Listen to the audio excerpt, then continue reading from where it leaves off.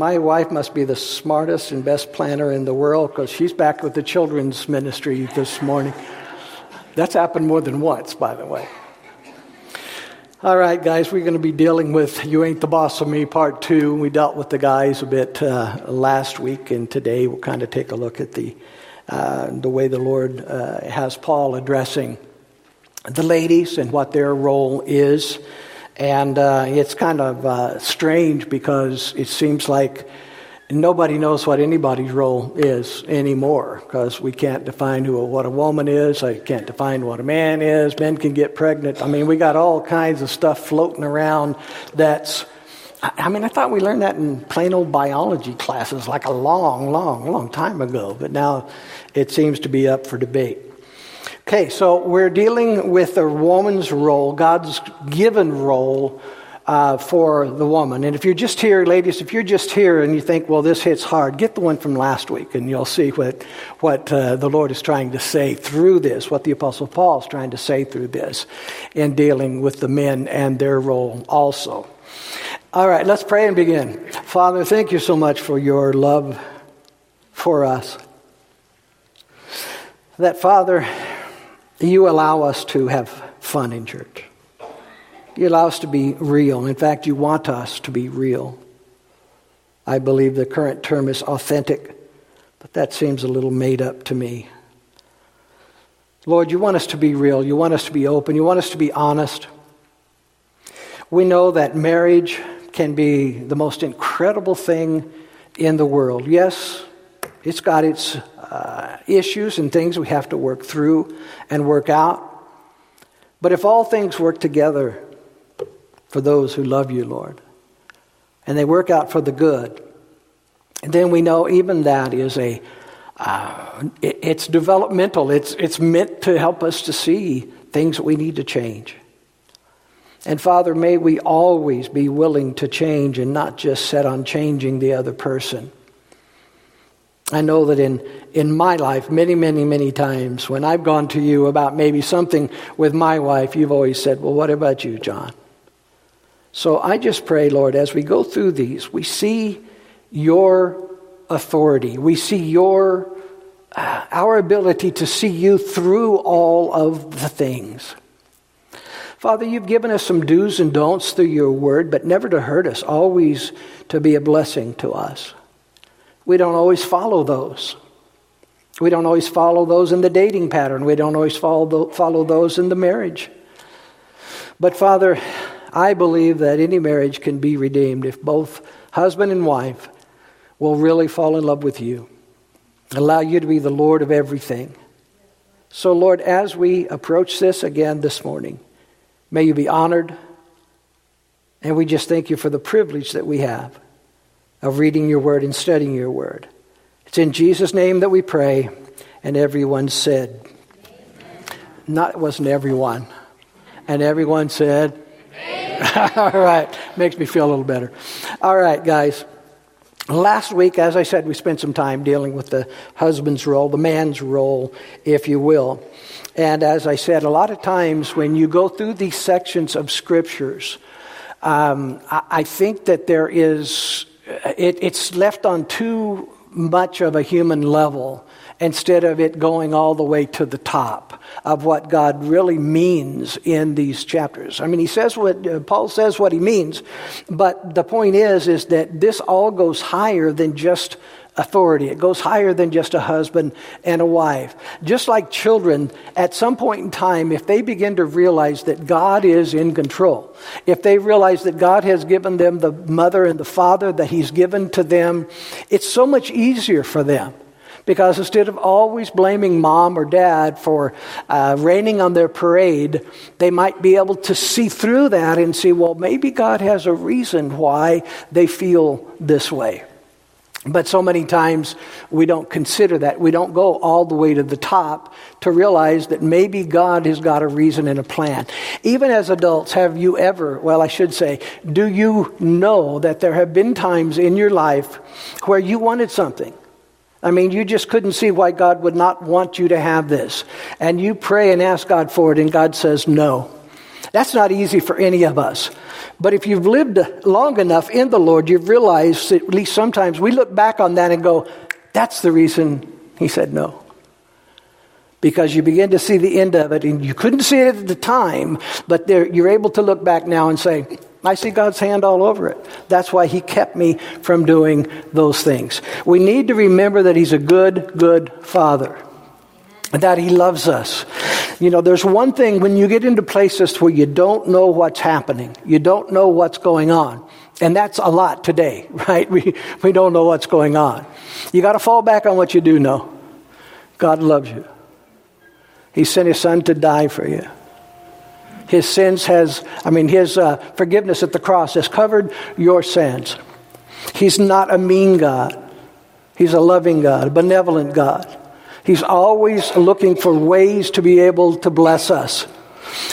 If you sort everything through that, then we can put our faith and trust in that God and know that no matter what's going on, no matter what it looks like, no matter what our heart sometimes even tells us, all of those other things are true. All of those other things will always be true. And then all of a sudden we can look at things from a different lens. We took a look at that word head that was used before in 1 Corinthians chapter 11, verse 3. But I would have you know that the head of every man is Christ, and the head of every woman is the man, and the head of Christ is God. Now, I would like you to try to get away from our social norms of what we think that means. And please understand that it means everybody has someone in authority over them. That's just the way God set up his godly order. But I want you to know who's at the top of that. Who's at the top of that? So many times we think it's our spouse that's impeding our progress or our happiness or our whatever. Or we think it's the boss that's standing in the way of our promotion or standing in...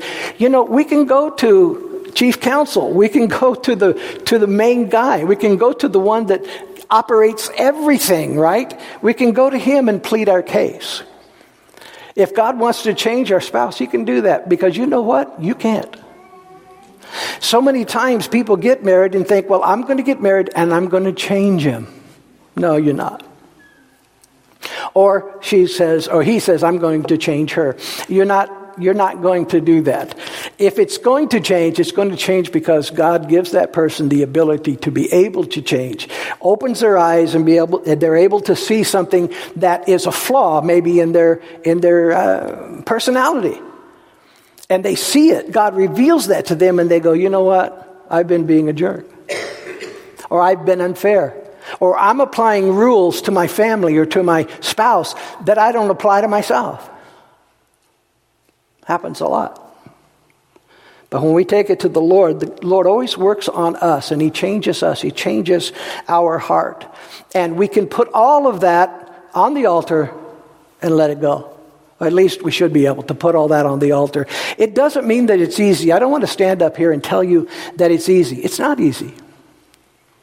It's probably one of the most sacrificial things you'll ever do. And you moms and you dads, you know what that's like. You're laying down your life on a continual basis for your children. And what happens when they hit sometimes teenage years? They throw you a party and call you blessed every morning when you wake up? Not the case. They're trying to learn how to be adults. And yet they don't have the experience that comes with time and it comes with age. But you see, we've decided to have them and we've decided that they bring us joy. And then as they start hitting those teenage years, they're trying to figure out how to be a man, how to be a woman. They want independence. Because, let's face it, we all knew all there was to know when we hit about 16, 17 years old. I mean, that's just part of the process. And it takes a few years to gain a little wisdom and realize maybe we don't have all the answers.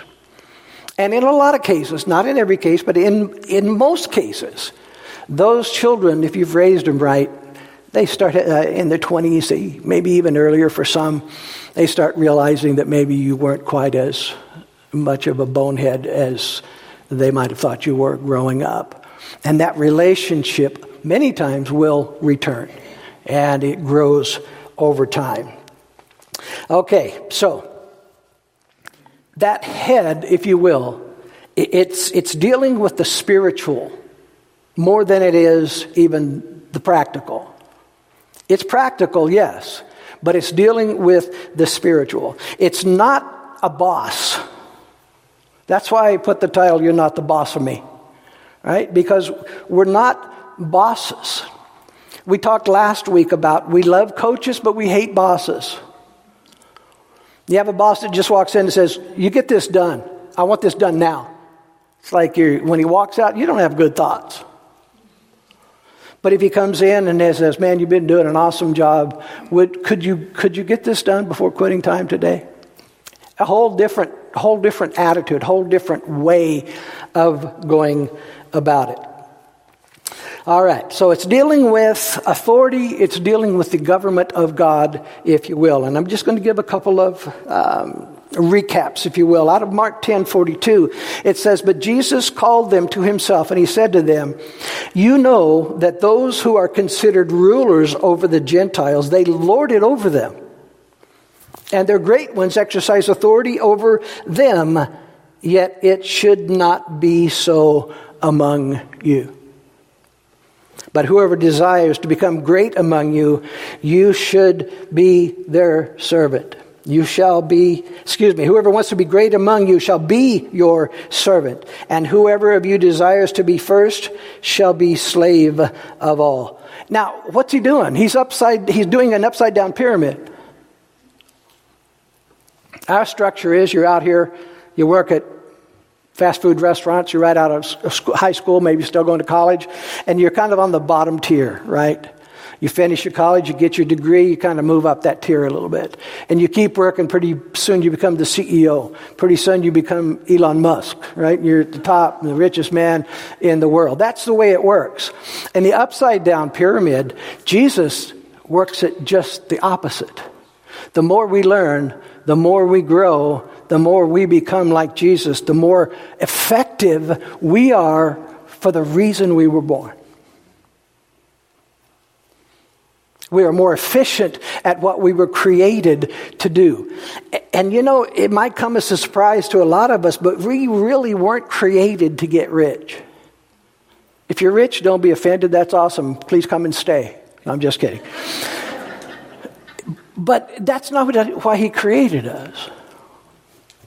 He didn't really even create us to make a ton of money. He really didn't create us to be the most popular kid in school. He created us to give him praise and honor and glory.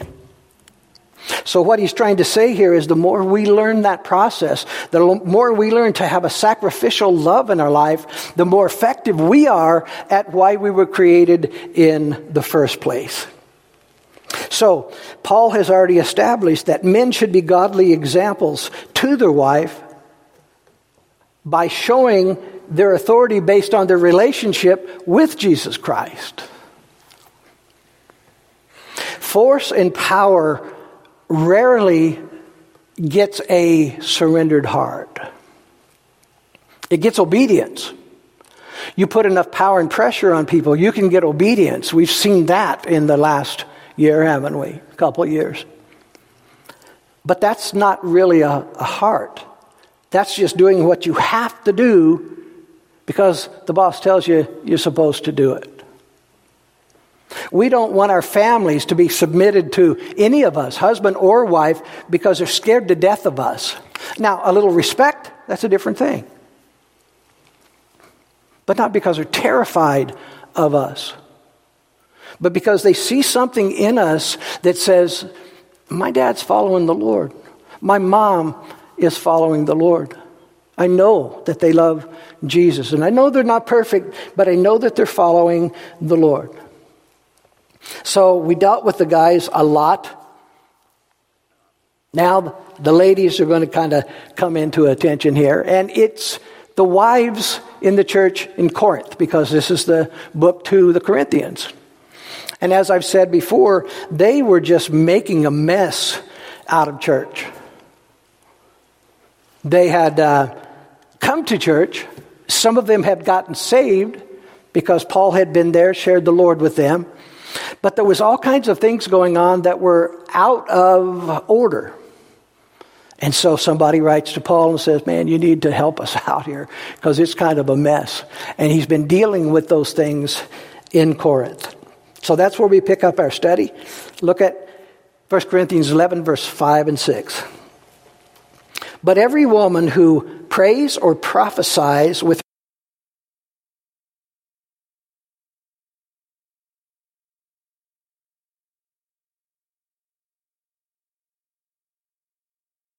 let her also be shorn. But if it is shameful for a woman to be shorn or shaved, let her be covered. Now,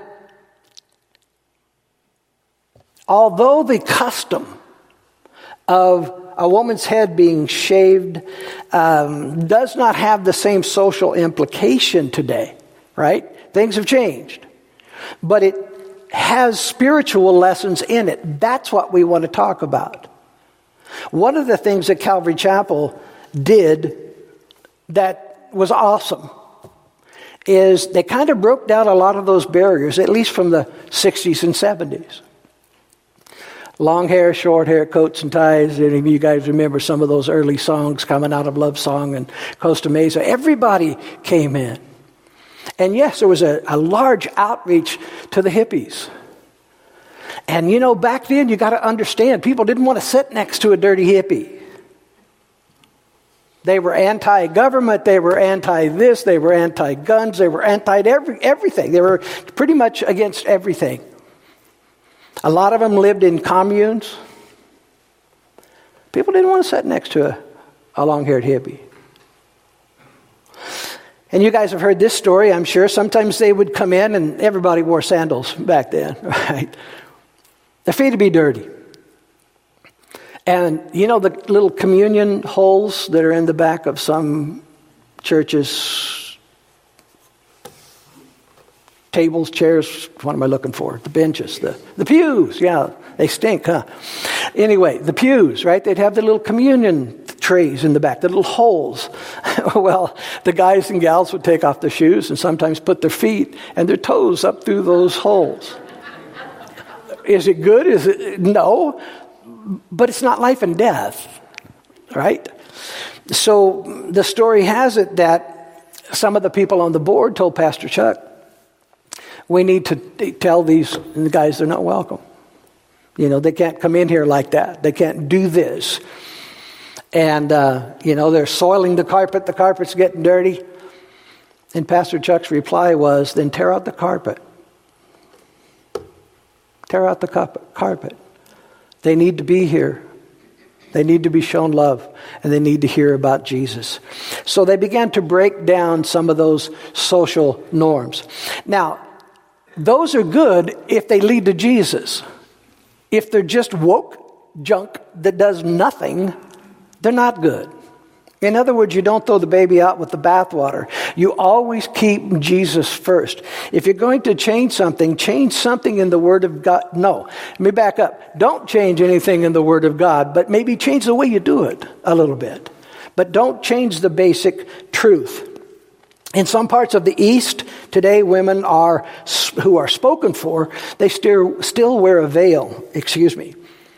Women that are available go without the veil. Many of the prostitutes in Corinth shaved their heads to indicate that they were under no authority. No authority. Well, except Satan's. But they shaved them as a sign to say, I have no husband. They advertised their freedom and their availability by that symbolic gesture, if you will. Now, I don't know if you can see the comparison, but it's a pretty heavy comparison that Paul is making between being disrespectful and being a temple prostitute. Throughout the Word of God, when we are not worshiping God and we're worshiping something else, He calls us adulterers. Right? You guys have seen that over and over and over in the Word of God. When we're loving anything more than we love Jesus Christ. So what he's saying there in Corinth, because what was happening is they were getting together, and they started out where the men and women were separated, right? So there would be shouting back and forth between the women and the men. Maybe a lot like this little video we had here. But anyway, they would be going back and forth at each other, and when that's going on, nobody can hear anything. There's not really anything discernible that is going on. So what they're saying, what is being said here is they might as well advertise that they are free because they're disrespecting their husbands. Now let me say this. Disrespecting or disrespect flows both ways. It's not just wives who can disrespect their husbands, but husbands can disrespect their wives. There has to be a bond between a husband and a wife that there's certain things you don't say. Who can hurt you the most? A friend or a foe? A friend. Why? Because the friend knows everything about you. They know about all your weaknesses. They know about all your issues. They know about everything. So if they want to dig in at you, they can dig in at you, and they can hurt you more than somebody who doesn't know you. So there has to be this covenant between a husband and a wife that's following Jesus that says, we won't cross that line. Now, I also believe that husbands and wives have to be able to joke with each other. They have to be able to have a sense of humor and not take everything serious. But when you're around couples and you're around other people, you have to be careful about what you say. It may be funny, but it also may pierce the other person's heart. So, basically, in a nutshell, what they're saying is they were just dishonoring their husbands there. Verse 13 through 16. Judge among yourself, is it proper for a woman to pray to God with her head uncovered? Does not even nature itself teach you that if a man has long hair, it is a dishonor to him? But if a woman has long hair, it is a glory to her. For her hair is given to her for a covering. But if anyone seems to be contentious, this is important. But if anyone seems to be contentious, if anyone disagrees with me, here it is. We have no such custom. We have no such custom, nor do the churches of God. Okay, that's important. You need to hold on to that. Customs are going to change. Times are going to change. So here we go. Now women wear short hair. Men wear long hair. Women wear slacks and ties, and men wear earrings. Women wear baggy pants, and guys wear those little tight girl jeans. While they still can, or if they still can. But the point is this, it's not a matter of church doctrine. Nobody should school somebody else because they choose a certain thing that has nothing to do with their spirituality. Now, if it's against the Word, if it's against God, that's another issue. But a lot of times we get hung up on things that just really don't matter. We put hoops up. You see, that's what religion does. The difference between a religion and a relationship, I'm sure you guys have heard this many, many times. Religion sets up hoops. Now, any of you, I've asked this before, but did any of you guys run hurdles? Did you do the hurdles in high school or whatever? I couldn't do hurdles because I couldn't jump that high. I couldn't do them. If I went out and tried to do hurdles, I'd be on the ground the first hurdle, right? Because white men can't jump. I couldn't do it. I couldn't do it. I couldn't get there. My point is, in life, if you're going to set up a bunch of religious hurdles, many of us are not going to be able to clear them. When Jesus came, he tried to get rid of those. He tried to make a straight path between our sins and his cross. He tried to remove those things that would prevent us from coming to know him. But the religious set up those hurdles because it makes them look more spiritual than you. We can go all the way back to the priesthood, which started out to be a good thing, but then it turned into something it was never supposed to be, to where you have to go confess and you've got to get forgiveness from this guy who's a sinner himself. That's not what God intended. He did not intend for that to be. We go straight to Jesus. It's like when they cried for a king, right? And they ended up getting Saul. Bad choice. We cried for a president and well, never mind. We won't go there. But my point is this. God has always wanted us to go straight to Him. Unencumbered. When you find yourself being religious, it's going to hurt your relationship with the Lord. And it's probably going to set you in a place where you become very judgmental of other people. I've shared with you guys before, I could not forgive my dad. I hated my dad because of the alcoholism in the family and what it had done to our family. But I don't remember where I was. I don't remember if I heard a teaching on the radio or if I was in church. I think I was in church and I heard a scripture about us forgiving. And they said, who are we? Scripture says, who are we to not forgive someone when we are sinners and we're saved for everything once we come to know Jesus Christ? So we're forgiven everything when we give our life to Jesus Christ, but we turn around and sit as judge and jury on somebody that's hurt us in the past. It's like I realized I couldn't do that anymore. That was the word of God telling me you got to forgive your dad. It was the first time I can ever remember calling him Dad. We had a lot of other names for him, but I can't use those anymore because I'm saved. But it wasn't as bad as it sounds. So we would call him Pappy or the old man, or we'd call him something, but we would never give him the honor of saying Dad because he really wasn't much of a dad to any of us. Not a matter of church doctrine. So I encourage you to be able to forgive because we've all been hurt. We will all be hurt as long as we live in this world. But you remain a victim if you don't forgive. That'll be with you forever as long as you don't forgive. But when you finally forgive, genuinely ask God to give you the forgiveness and you forgive, you're free. You're absolutely free in the Lord.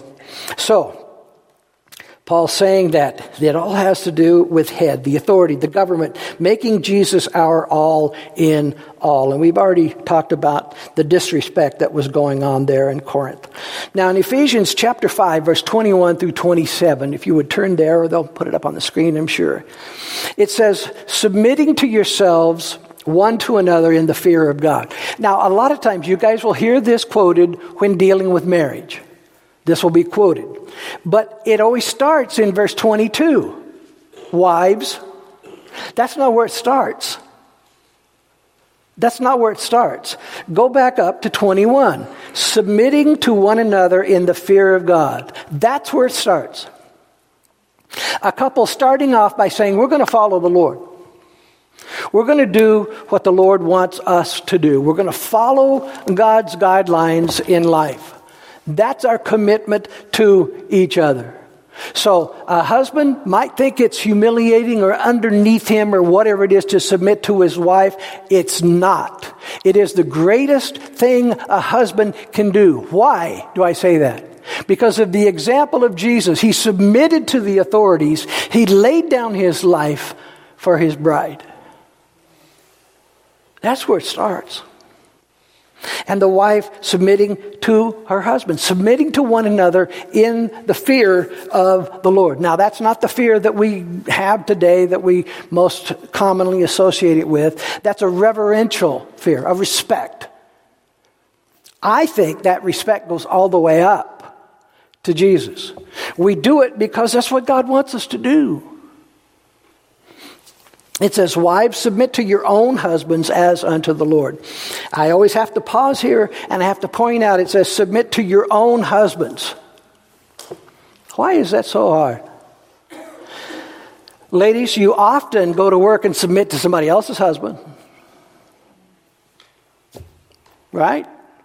I mean, a lot of you ladies work careers, you work jobs, and there's men that work there that have authority over you. And it's so much easier to submit to them sometimes than it is to come home and be equally submissive to the husband. You know why? Because you know all about him. You know every little thing that's going to make him upset. You also know all of his flaws. You know all of his weaknesses. You don't know the other guy's weaknesses, or at least you better not. Wives, submit to your own husbands as to who? Now what that does is it takes it up to a vertical level. If you do it like this, well, he's not so fill in the blanks. Well, I've seen him, blah, blah, blah, blah, blah. You know, if you do it on a horizontal level, if we compare each other, we fall so short. Nobody would want to submit to anyone because we're all human. But if we take it all the way up in the fear of the Lord, submit to your own husbands as unto the Lord. In other words, God, I'm in this. I made a choice to be in this. You knew, even though maybe I didn't pray about it as much as I should have. I'm in it now. I'm committed to this. So God, show me what I need to do. Help me to know how to be the wife I need to be. Husbands, God, help me to know how to be the husband I need to be. Most of us didn't have a clue. Many of us still don't know. We still don't have a clue. But most of us didn't have a godly example around, or many of us didn't have a godly example to even know what a husband was or how he was supposed to be able to treat his wife, what that meant, and the chain of command all the way up to God, why it's godly, why God has given us this. And then it says, submit to your own husbands as unto the Lord, for the husband is the head of the wife, as Christ also is the head of the church, and he is the Savior of the body. Now, there's a couple of words there that, ladies, I think it's going to be hard. Then it says, therefore, just as the church is subject to Christ, so let the wives be to their own husbands in everything. Please, please, don't think that's just for wives. Yes, it says it here, but go back to verse 21. Go back to 21. That's the covering for all of this. Husbands and wife should both be subject to each other. I think it's a very bad thing. It is a mistake when husbands make decisions independent of their wives. I equally think it's bad when wives make decisions independent of their husbands. Now, I'm not talking about every little thing. You've already worked that out. A good marriage is a system of 1,000,000 little contracts. I'll do this, you do this. I'll take care of these things, you take care of those things. You don't have them written down, but it's in your agreement. This is how you operate. But the husband should also, if he doesn't check with his wife about a decision, he's likely going to make the wrong decision. Now, why do I say that? Well, if you're not perfect, you're subject to make wrong decisions. If you are a human being, you will make the best decision you can by whatever data you have collected to prove your point. But what about data that you didn't collect? What about other data? What about other things that you don't know because it's just not quite in you? Your decision may not always be right. It is brilliant. It is brilliant the way God put it together because he did make us different. My wife sees things I can't see. She feels things that I don't feel. She senses things that I don't sense. And it works the other way, too. So why would you go into, if you were a president of a company or a corporation, why would you go in as a lone ranger and make a decision without getting good godly counsel? Wouldn't that be foolish? We all have our blind sides. Have you ever had somebody in a meeting just say, well, have you thought about this? And you're going, no, didn't even think about that. I've been in situations, and I'm sure all of you have, to where you're maybe in a social setting, a social situation, and when you walk out, you think, hey, that went great, and your wife went, no, you shouldn't have said this. You shouldn't have said it that way. And you can argue that point all you want, but she's probably picked up something you didn't pick up. So there's this mutual honor and respect. You see, what really becomes troublesome in a marriage is we get married to someone and we want them to think like we think. We want them to act like we act. We want them to make the decisions the way we make decisions.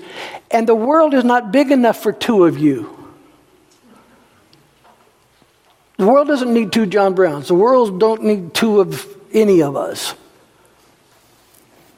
That's where the trouble comes in. My wife and I, after all these years of marriage, will usually go two different ways to get to the same place. You ever thought about that? Why are you going that way? I'm sure you haven't, right? Why are you going that way? Why are you driving 55? It only says 50. You should have made a right back there, not a left. Who cares? As long as you get there. And yet we spend so much time trying to make the other person into a clone of us instead of putting extreme value in the fact that they don't.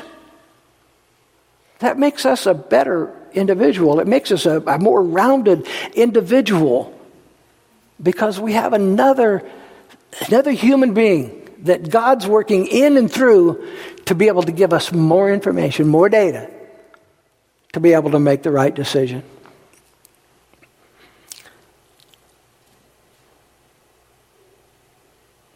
The church is subject to Jesus, right? We don't argue with that, do we? Do we have a problem that the church is subject to Jesus? That the church is under his authority? I don't think we do. But did he's strolling along looking for a mate, right? And all of a sudden he sees this beautiful church and goes, I want her. No. Look at our lives before Jesus gave us life. Many of them were filthy. A lot of our vocabulary was filthy. Our thought life. In other words, the church wasn't even the church until Jesus gave his life for the church. For us, we look at all the wrong things, and I'm not saying that having some decent looks is not a good thing. I think that's a good thing. You don't want to be married to Mr. Ugly all your life. Now, come on, guys, I'm joking. Right? I think that's a good thing, but that's going to fade. That's going to fade. For all of you guys, now I'm scaring the teenagers and the young girls and the young guys that are all looking so good, but you're going to look like me one day. All that beautiful hair that you've got, it's going to be gone. Well, not some of the guys. I don't know what they do, but they got hair all the way through. But it's going to fade, guys. That's going to fade. But what's inside of that individual will always be there. That heart, that love, that compassion. Okay, so it says, husbands, love your wife just as Christ also loved the church. And what did he do? Tell her what to do? Oh, no, he was a coach. He's given some instructions, but it says here that he gave himself to her. What a flop, right? For guys who think that the wives need to give themselves to them, he's saying, husbands, give yourself to your wife. Be a one-woman man. I love you and only you. I'm going to be a jerk sometimes. I may look somewhere where I shouldn't look, but I am a one-woman man. I will love you all of my life. That's what Jesus did. He didn't look at a perfect church. He looked at a bunch of sinners and made the church, purified them. In fact, we'll see it here. It says that he might cleanse her, or cleanse and sanctify her with the washing of the water by what? By the word of God. That's the washing that comes with us too when we finally dedicate ourselves to the word of God and try to find out what a godly man is or what a godly woman is. That's that washing that takes place. And then it says, and then he presented her to himself as a glorious church, well, not having spot or wrinkle or any such thing, but that she should become holy and without blemish. Why do we pick people apart and pick up their blemishes? None of us are perfect. If people look close enough, they're going to find a pimple or a blackhead or something, right? Why do we do that? Why do we do that? We shouldn't be looking at our spouse trying to pick them apart. We should be looking at our spouse and trying to build them up. You're still the most beautiful woman I've ever seen. And you will be. I'll always feel that way all my life. Now somebody else might look at that and go, man, you guys are like 90 and you ain't beautiful anymore. Neither one of you. That doesn't matter. That doesn't matter if you're really in love. But how many of us guys tell our wives that? On a semi-regular basis. How many of us just buy them flowers for no reason? No holiday, no nothing. How many of us tell them, I appreciate everything that you do around here to keep this house together? To keep this home together. I appreciate all that you do for me. Let's reverse it. How many wives tell that to their husbands on a semi-regular basis? Making them feel like they're appreciated. That's not a bad thing. That's a good thing in a marriage. For a husband to feel appreciated and respected. For a wife to feel appreciated and respected. They were taking all of this ungodly stuff into even to communion. Look at verse 7 through 21. Now, in giving these instructions, I do not praise you, since you come together not for the better, but for the worse. What a testimony. For first of all, when you come together as a church, I hear that there are divisions among you, and I in part believe it.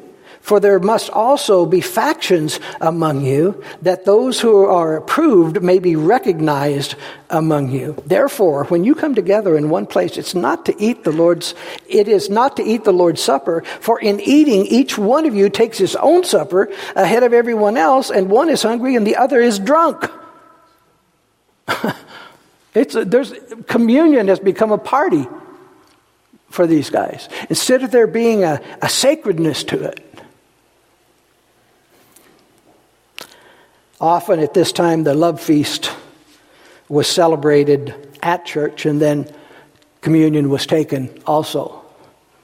So eat, fellowship. We still do that as Christians, don't we? We still love to eat, get together for potlucks. Paul says, I can't praise you on this one because you're wrong. He says there's divisions.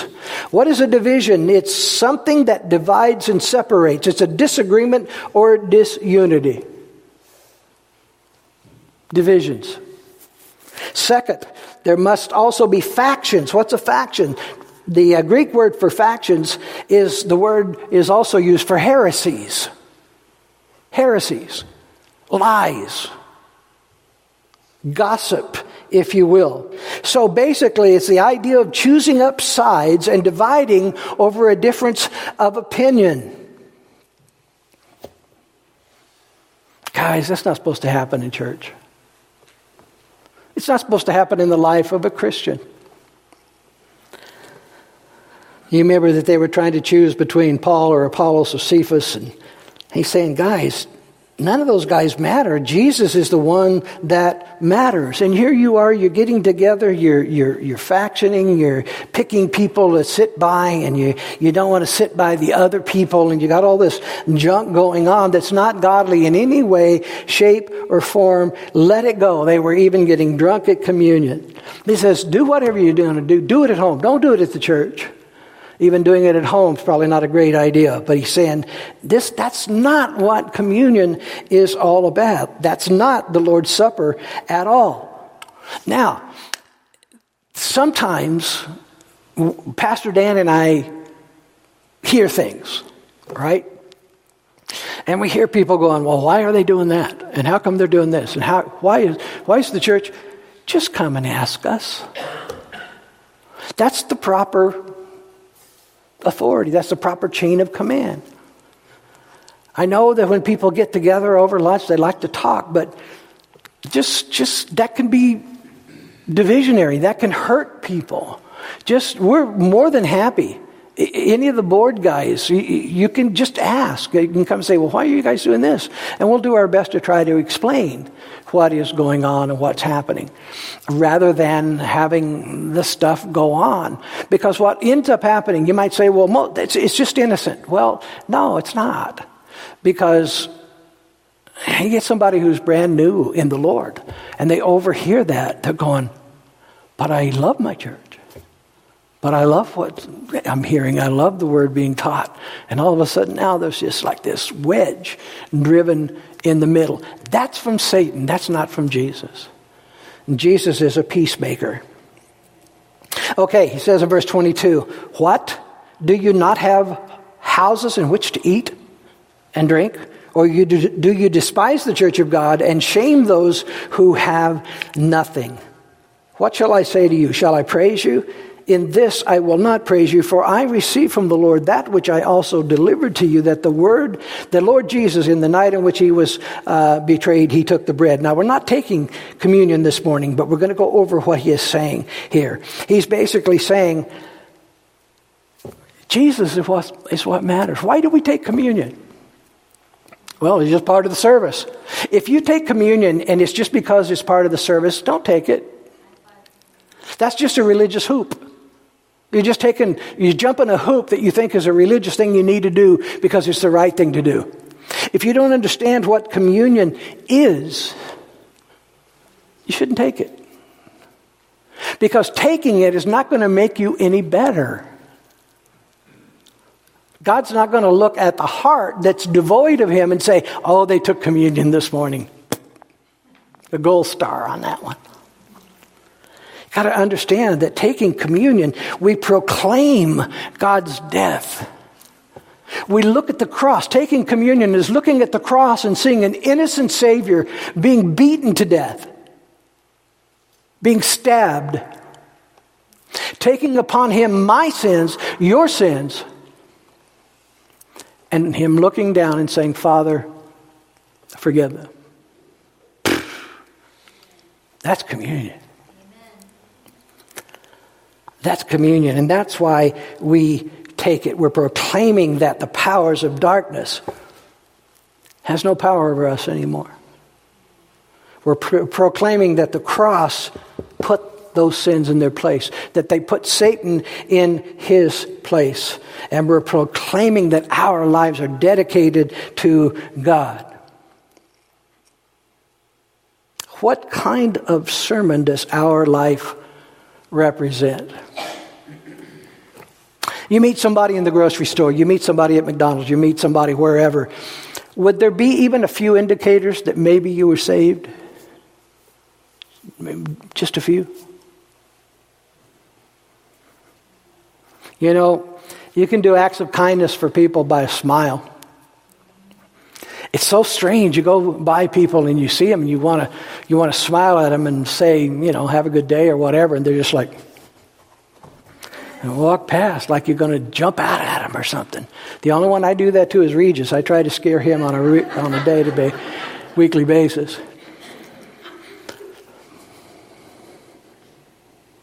Pride and rebellion are horrible sins. They caused Lucifer to fall. They continue to destroy us, men and women. And when allowed in the church, they destroy all that is godly. We need to know and understand that we don't need to preserve people. That's God's job. But we need to preserve His church. We need to preserve His testimony. We need to preserve what He accomplished at the cross. So it's not about us again. It's about Jesus Christ. And it's not even so much about what we can do for Christ. It's about what He's already done for us at the cross. That's where that humble repentance and heartbreak and tears of joy come in, because you're going, God, I was a mess without you. And nobody that I've ever known loves me the way you love me. Nobody understands me the way you understand me. You understand me. Nobody would forgive me the way you have forgiven me. That's enough to bring you to tears. Okay. Pride, rebellion were all in the church, and that's what Paul is trying to deal with. They were being allowed to destroy the Eucharist, the Lord's Supper, communion, and it was messing everyone. So I'm going to close right now. We're going to pray, but I just want to say this. We are not perfect. We're flawed human beings. Now, I know that might offend someone. I don't mean it that way, but Scripture tells us we were born into sin. But we have a perfect God. There's nothing that you've done that God cannot forgive. But you have to let Him. Sometimes we beat ourselves up for years and years and years over something that maybe we've done, or something we did wrong. I think it's good to feel that pinch, but you have to let it go. It's good to feel remorse, but God's provided a way to be cleansed from that, to be forgiven from that. So today's a new day. Amen. Today's an opportunity to start all over in Jesus Christ. If you're a Christian, just put it all down, give it away. And if you go, well, I just can't, then ask God to give you the ability to do it. And if you haven't given your life to Jesus Christ, this is going to be near impossible. Because that kind of love and forgiveness, it's not in our nature. So I invite you to give your heart to the Lord.